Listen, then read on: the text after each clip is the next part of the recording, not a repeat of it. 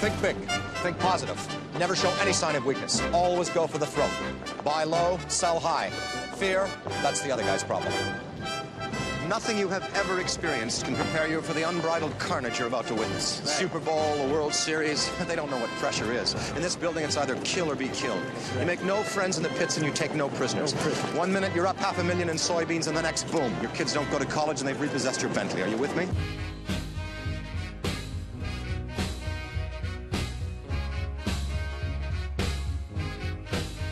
Hello and welcome to Turner's Take Podcast. I'm your host, Craig Turner, author of Turner's Take newsletter and a commodity broker here at StoneX. We specialize in grain and oil seeds, and my group here also does a lot in the dairy markets and energy. If you have any questions for me, give me a call at 312-706-7610 or email craig.turner@stonex.com. We work with hedgers and speculators, producers and consumers. We do a lot in futures and options, OTC and structured products. And for our clients that do use the markets for hedging, we also offer consulting services. If you like the podcast, please go to iTunes, give us a positive review. It's how a lot of people find us. And if you want to check out the newsletter, you can go to turnerstake.com. And if you're a client, if you're a client, you want to talk about any physicians, what we have on, you should also have my cell phone, which you can call or text me anytime. So let's get into it here. We're going to go macro markets first.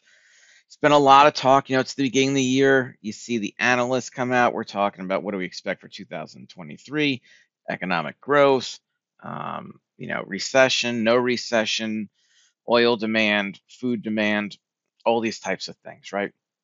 On the last podcast, we were talking about some layoffs that we were seeing. I want to say it was Salesforce we talked about, and Amazon and Goldman Sachs. Well, just this morning, getting another announcement, Google to lay off 12,000 people. So, this is a theme that's been going on here, and, within the corporate world. And, 2023 looks like to be a slow growth year. And, what kind of recession do we see? We're already in one. Is it going to be kind of shallow? It doesn't feel like it's going to be some huge crash, because usually when you get a huge crash in the market, it happens from one of two things.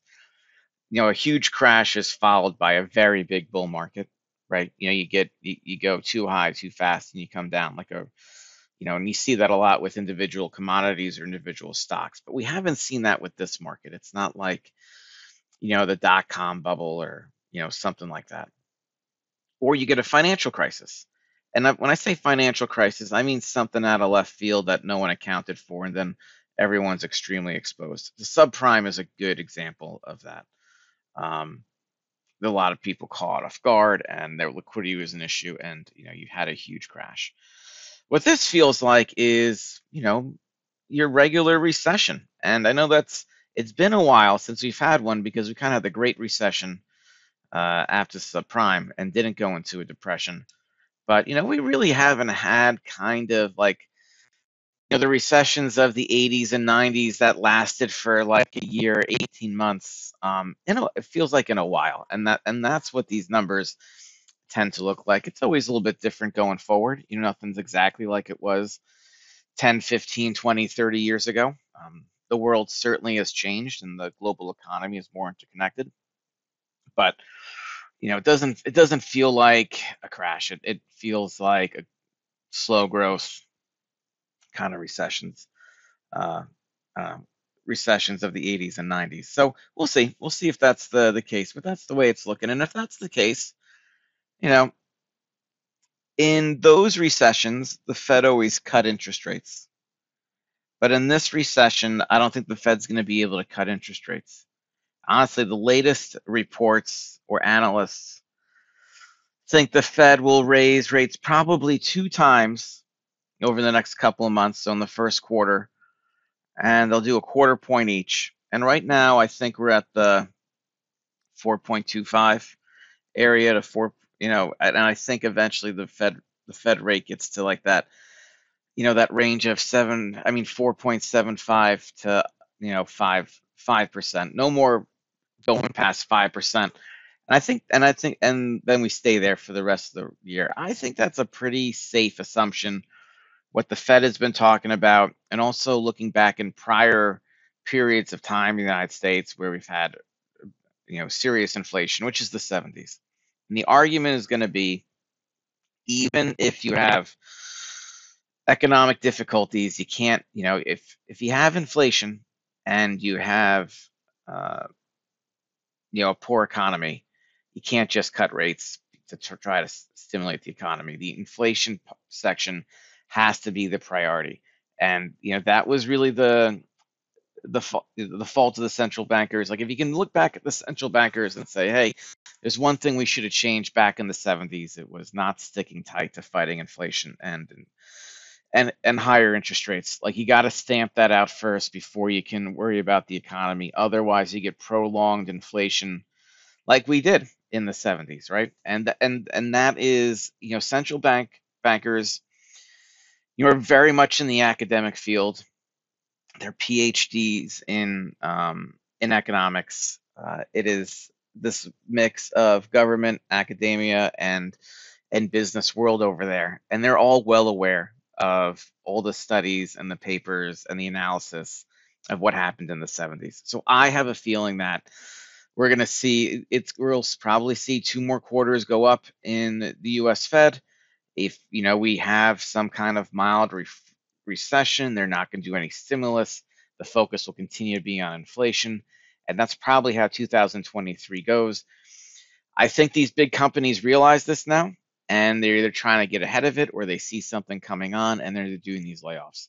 And when you look at the market from that perspective, this all makes sense of what's going on. And so what does that mean for demand? And on the commodity side, in food demand and grain and oilseed demand, it tends to be constant. You don't see huge swings in demand based on if it's a recession or not. You do with energy, though, and there is this, with the slower economic growth, you do get weaker energy. China's opening up from COVID, and that'll probably actually counterbalance that. And also, then you combine that with the United States and Europe's energy policy. That's not it's so focused on green and renewables, which isn't a bad thing. But when you are only focused in green and renewables, there is the risk of not having enough energy supply. While you're in that transition. So you're going to get this counterbalance. If we didn't have the green energy push now, and we didn't have China pushing in, basically opening up from COVID, energy prices would probably be, a lot lower. But there's definitely a bull camp and a bear camp there that'll slug it out on the energy side. So that is kind of, the big picture here. I'm going to just take a look at some other things. China, before we get into the grain markets here, I will just say that, China is experiencing deflation, which is bad. I mean, if you got to choose one, I know this sounds strange, but it really is easier to fight inflation than it is to fight deflation. It can be kind of a death spiral if you don't get out of it. Japan has had similar issues and has had problems with it ever since the 80s. So China, I'm not too sure what China's going to do there. It's not like they have some kind of open book and you really know what's going on in that economy. Maybe coming out of COVID zero policy helps their deflation issue.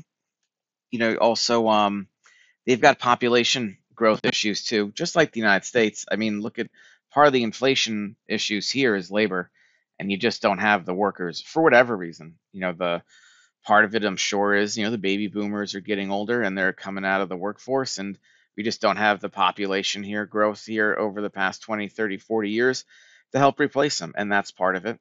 Immigration, is probably a little bit part of it too. And then with China, they have the same issues. They had the one child, one family policy for so long. That's catching up to them, and they're going to probably have some natural inflation on the labor side too. So, and they could honestly, if you take a look at the numbers, they're most likely going to get it worse because they are not open to any kind of immigration. They're going to try to somehow boost the population on their own, and that's going to be difficult. So I don't know. There's a lot of things going on here between uh, inflation because of labor, and which would be honestly it's really more of a structural issue. Inflation because of easy money, which the Fed is trying to is trying to battle here.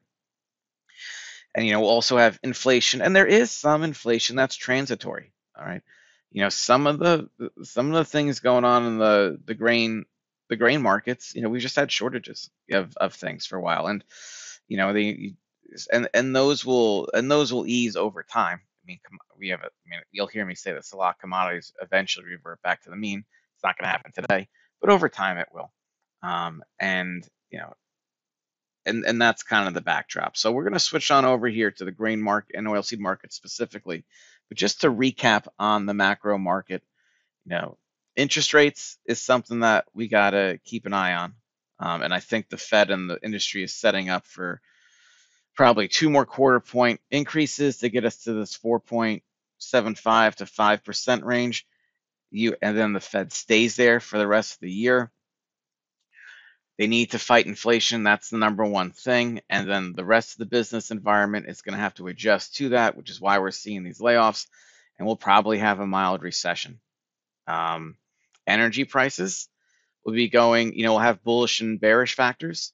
There's obviously they're very sensitive to the recession, but but we're not exploring for fossil fuels anymore.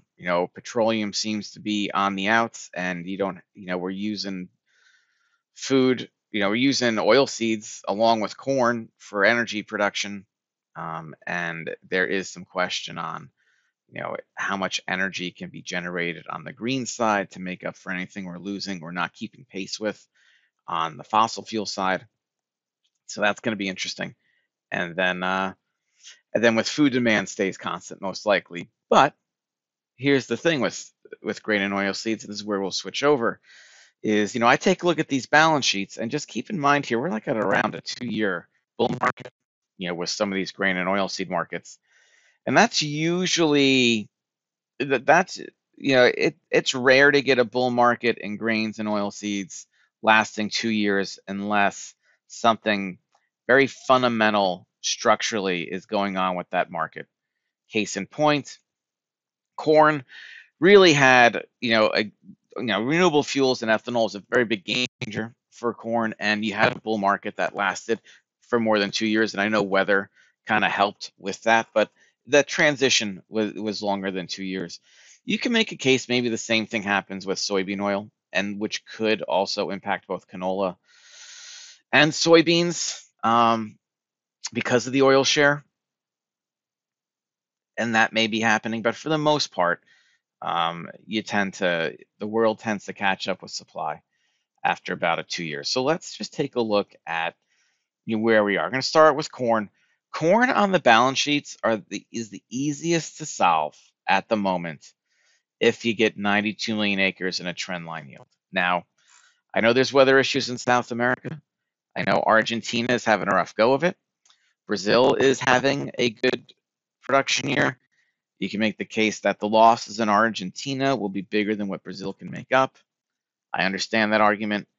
If Argentina loses, let's say, 10 million metric tons of production, right, which is a substantial number for them. 10 million metric tons times 39, it's about 400 million bushels of corn. So, keep this in mind too. At 92 million acres and a trend line yield, the United States produces 5 million more bushels, and ending stocks. That's a 5 million bushel ending stock year over year. Just with probably the acres everyone thinks they're going to have and the yield. Now, what's interesting with corn is the exports are probably still too high. The USDA showed that in the January report. If I take a look at the forecast through the 10-year outlook, the baseline outlook that the USDA puts out, they most likely have corn exports too high in their forecasts, And I don't look at like year 8 from now. I do look at next year and the year after. The 2023 crop, these 2023 into 24, and then let's call that the these 24 crop that stretches into 25. We definitely take a look at those estimates just to get an idea on it. And the USDA is likely too high, especially if South America has the production capability they have. And by the way, Brazil doesn't even need to reduce rainforest to increase farmland by 5%.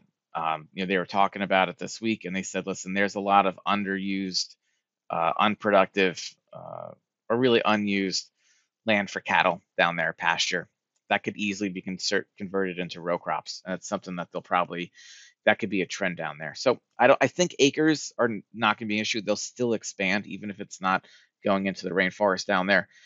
Things are likely to get better than worse in the Black Sea, and we've seen that. And I think, and that's most likely going to be a trend too. So when you take a look at the U.S. ending stocks for corn, next year, if we get a 92 million acres and a 181.5 yield, and it looks like the weather's getting better in Argentina, and we may have hit a low point in the estimates for South America. Wouldn't be surprised if we start inching back up now as these rains come in. And it does look now, La Nina ended later than a lot of the weather forecasters were saying, but La Nina doesn't last forever, and it's been prolonged already. So if it does, a lot of people are thinking it was going to end somewhere between December and January. Could be February, March.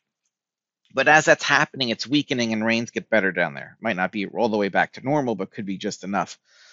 So I'm going to say the crop probably improves. Plus, a lot of the farmers, knowing that La Nina was going to eventually change, they did the smart thing. They decided to plant less in early crop and really maximize that second crop planting, which will get better rains and better conditions. So, even if Argentina is down 5% in production or something like that, or 5 to 10%, and Brazil can be 5% over,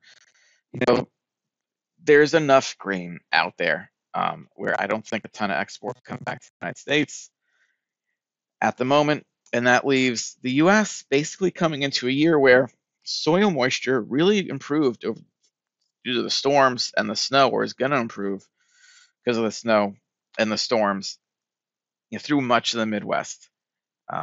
California got a lot of rain. I know my neck of the woods in Illinois got a lot of rain and moisture too. There's a lot of places that got well needed rain. And as we we basically come out of La Nina and get into a more neutral weather pattern, and maybe even a little bit of a weak El Nino, which could happen. It's not out of the cards. That's going to be good for crop development. We have the potential in the United States this year to have trendline yields or better for the first time, I think, in a while. And if that's the case, if we end up having 2 bushels over trend, which is only, that's like a 1% outperform over trend. Let's just say 1, which I think puts us at 183.5. I know it sounds crazy, but all of a sudden we're talking about a 2 billion carryout. So, I can make an argument where everything goes great and we're at a 2 billion carryout for corn.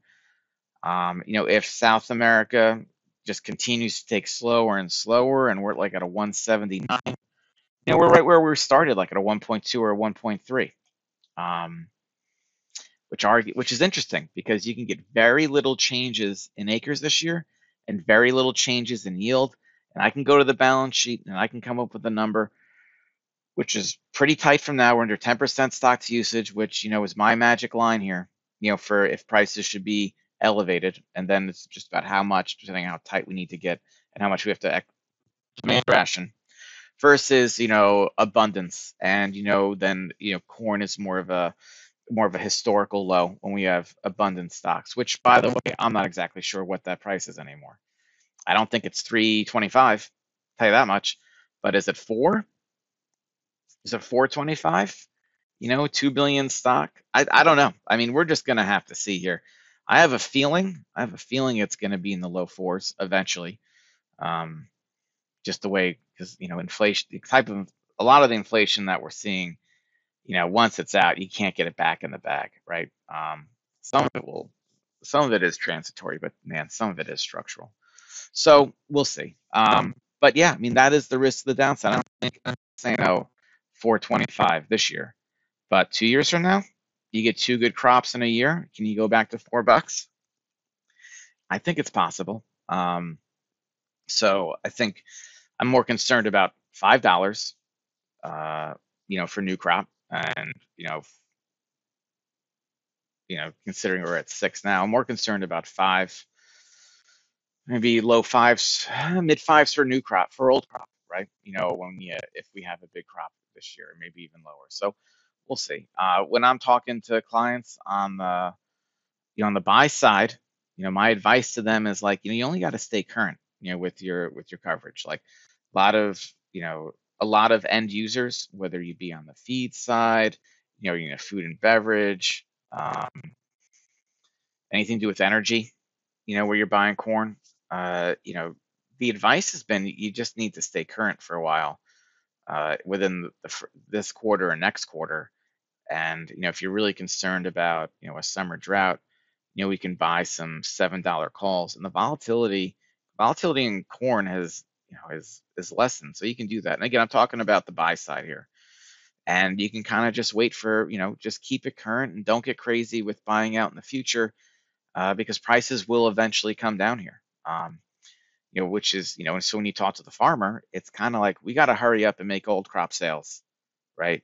Get that out of there, because odds are, again, eventually we will come down. And you got to start pricing, I think, 2023, if you haven't already. I know a lot of you have. I'd even be open to taking a look in 2024, but definitely 2023. And I like, for the farmer, I like forward sales. I like using the futures and options market. If you have an OTC account with us, there's some very interesting accumulators we could use. Some are better than others. I'm happy to walk you through that. And I think that is, that's good.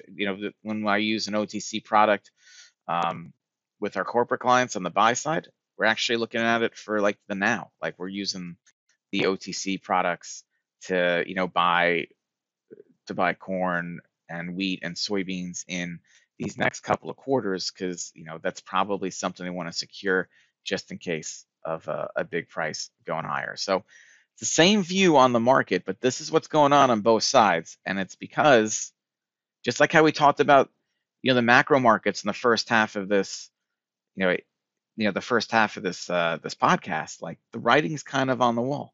Like the business community see what's going on with the Fed and what's going to probably happen this year. They got to get ahead of things. They're doing layoffs. They're probably cutting costs. If you're in the grain and oilseed business, if you're a farmer, you really got to be getting rid of some of this high-priced grain and making adjustments to kind of get a little bit more sold for next year. And then on the buy side, they're kind of buying month to month, quarter to quarter, and holding off. It's just the way it is right now. I don't see that changing unless you get some kind of one-off event. So if I'm a farmer, you got to set a floor. I really like those made short-dated puts, in new crop, just in case we really have a crash here. And I think that's the way the farmer kind of protects themselves, and we'll see where we are by the end of April. For soybeans, one major concern I have there's a couple of things going on with the soybean and canola market, which is called oil seeds. One, what's going to happen with renewable biodiesel? You get conflicting signals. With the latest mandates, it was viewed as bearish. But if you take a look at U.S. energy policy, you kind of got to be bullish on renewable. When I mean policy overall, meaning like specifically in the biofuel space, you can look at that mandates, and just in that silo, you could say that's a bearish number. But when you take a look at the U.S.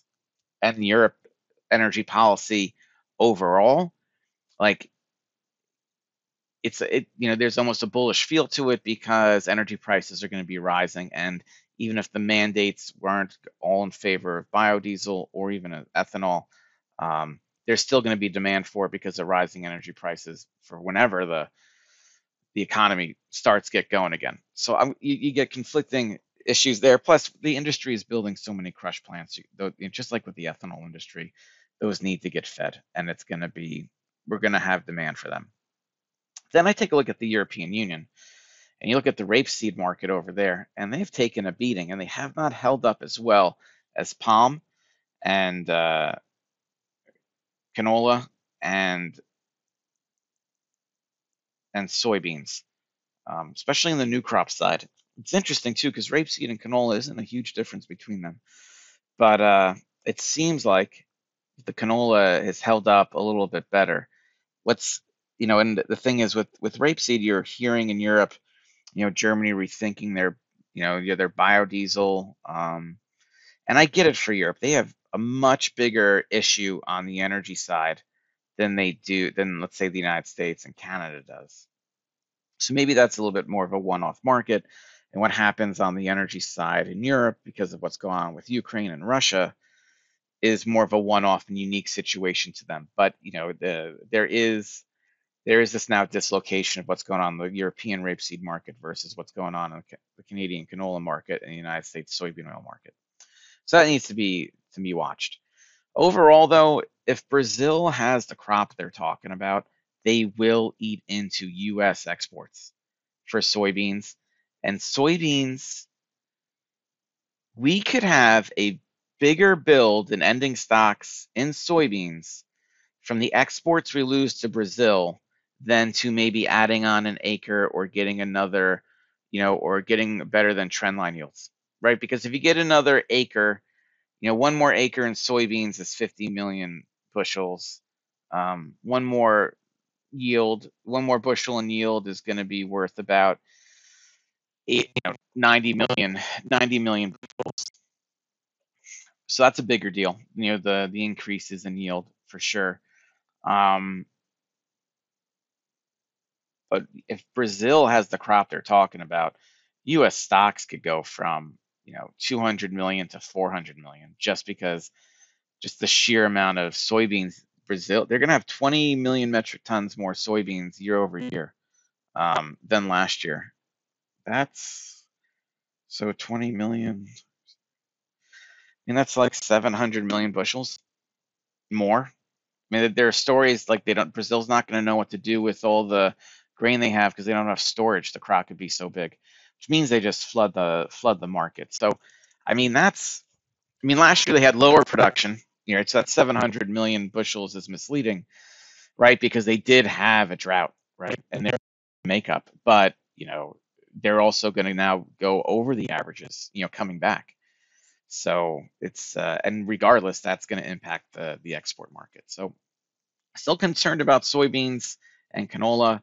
I could see soybeans at $12 at harvest. I can see canola 700 or lower. 700 ton divided by 44, 1590 a bushel.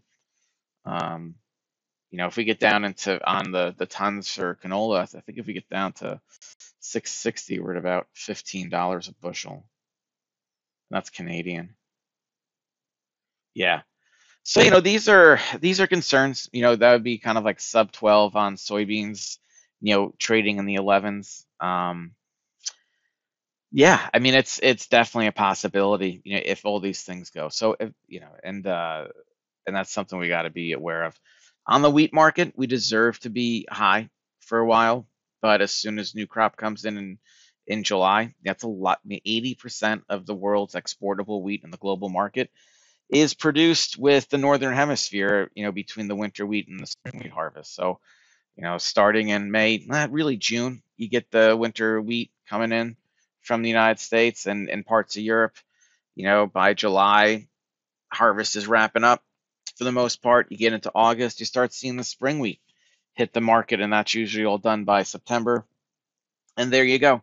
You got 4 months of winter wheat and spring wheat, all over the northern hemisphere hitting the export market. And we may be relative, we're not going to be as tight as we were. The Black Sea has opened up. India's going to have a pretty big crop here, and they're going to start, the northern hemisphere, the closer you are to the equator, the sooner you harvest. India's going to probably start harvesting some wheat here pretty soon. They'll be most likely the first out of the gates, and it's going to be a pretty big crop. So we'll see how that just starts affecting the export market. So something to keep in mind there. I think that over time we're just going to leak lower. Really not favoring the Bears or the Bulls here. I'm just calling it like I see it on the balance sheets and the odds. So if um if I'm on the producer side, I'm looking at short dated options on corn. I'm looking at buying puts and selling call spreads to help hedge after you've done any kind of forward sales when you do something on the board. I really like new crop accumulators for anyone who's ECP qualified. On the soybeans, the options are expensive and we've already come down a lot. Okay. I wouldn't mind taking a look at NOV 23, NOV 24, bear spread it, and look at it as a hedge. Now, at what level and what you're gonna hedge it with, for like a specific recommendation, that's something that we'd probably have to talk about on the phone and give me a call and we'll figure it out. But I would look for something in that range, and it's really because the spreads haven't come in as much, but the futures prices have gone down. And I almost think the bear spread's a little bit of a better value here, especially if that South American crop comes in the way it is, and we get like 88, 89 million acres of soybeans. I think that's going to make sense. And on the wheat side, wheat stuff, we've already come down a lot. If we rally up to $8 in Chicago and let's say 9 in Kansas City, and we get to that 940, 960 range in spring wheat, it's hard to see it break through there. Odds are we keep on leaking lower. And on the wheat market, eventually, if I take a hard look at the wheat market, we're going to expand stocks the fastest probably in the Chicago wheat. That's looks like the weakest of the bunch. Then hard red winter wheat, given that the weather patterns change and the moisture level changes in the west, western corn belt. And what remains to be tight for another year, or tighter than the rest, is spring wheat. So for the farmers in Canada, in Western Canada, and for the farmers in the United States in the Northern Plains, spring wheat looks like to be a crop that's going to hold its value. Now it may be dragged down by the others, but on a spread, from a spread perspective, probably going to hold its value better than some of the other markets. So, I'm not as concerned. Let's say I'm not as concerned about spring wheat as I am canola. In that respect, just terms of like marketing and trading. So that's where we are on the buy, and then I'll just wrap it up on the buy side.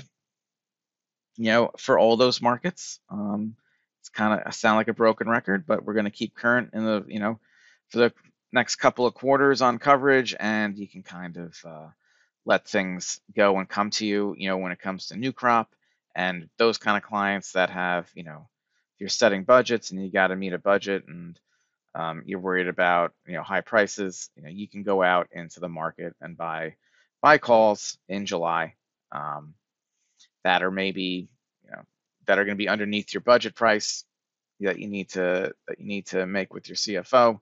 And it's going to cost you probably 2% of your overall commodity buy for the year to fit into your corporate budget. So that's something you can always do too. That is both sides of the market. That is what we're seeing right now. If you have any questions, please give me a call, 312-706-7610. We had an OTC webinar earlier this week. If you got to see it, great. If not, just contact me. I'm waiting for compliance to release it so we can make that recording available. You can email me too, craig.turner@stonex.com. Trying to get more active on Twitter. We'll see how that goes. We'll do another podcast next week. Hope everyone has a great weekend, and I will talk to you soon. Thanks for listening. This material is conveyed as a solicitation for entering into a derivatives transaction. This material has been prepared by a Daniels Trading broker who provides research, market commentary, and trade recommendations as part of his or her solicitation for accounts and solicitation for trades. Daniels Trading, its principals, brokers, and employees may trade in derivatives for their own accounts or for the accounts of others. Due to various factors such as risk tolerance, margin requirements, trading objectives, short-term versus long-term strategies, technical versus fundamental market analysis, and other factors, such trading may result in the initiation cancellation or liquidation of positions that are different from or contrary to the opinions and recommendations contained therein. Past performance is not necessarily indicative of future performance. The risk of loss in trading futures contracts or commodity options can be substantial, and therefore investors should understand the risks involved in taking leveraged positions and must assume responsibility for the risks associated with such investments and for their results. You should carefully consider whether such trading is suitable for you in light of your circumstances and financial resources. You should read the risk disclosure accessed at www.danielstrading.com. Daniels Trading is not affiliated with, nor does it endorse any trading system, newsletter, or similar service. Daniels Trading does not guarantee or verify any performance claims made by such systems or services.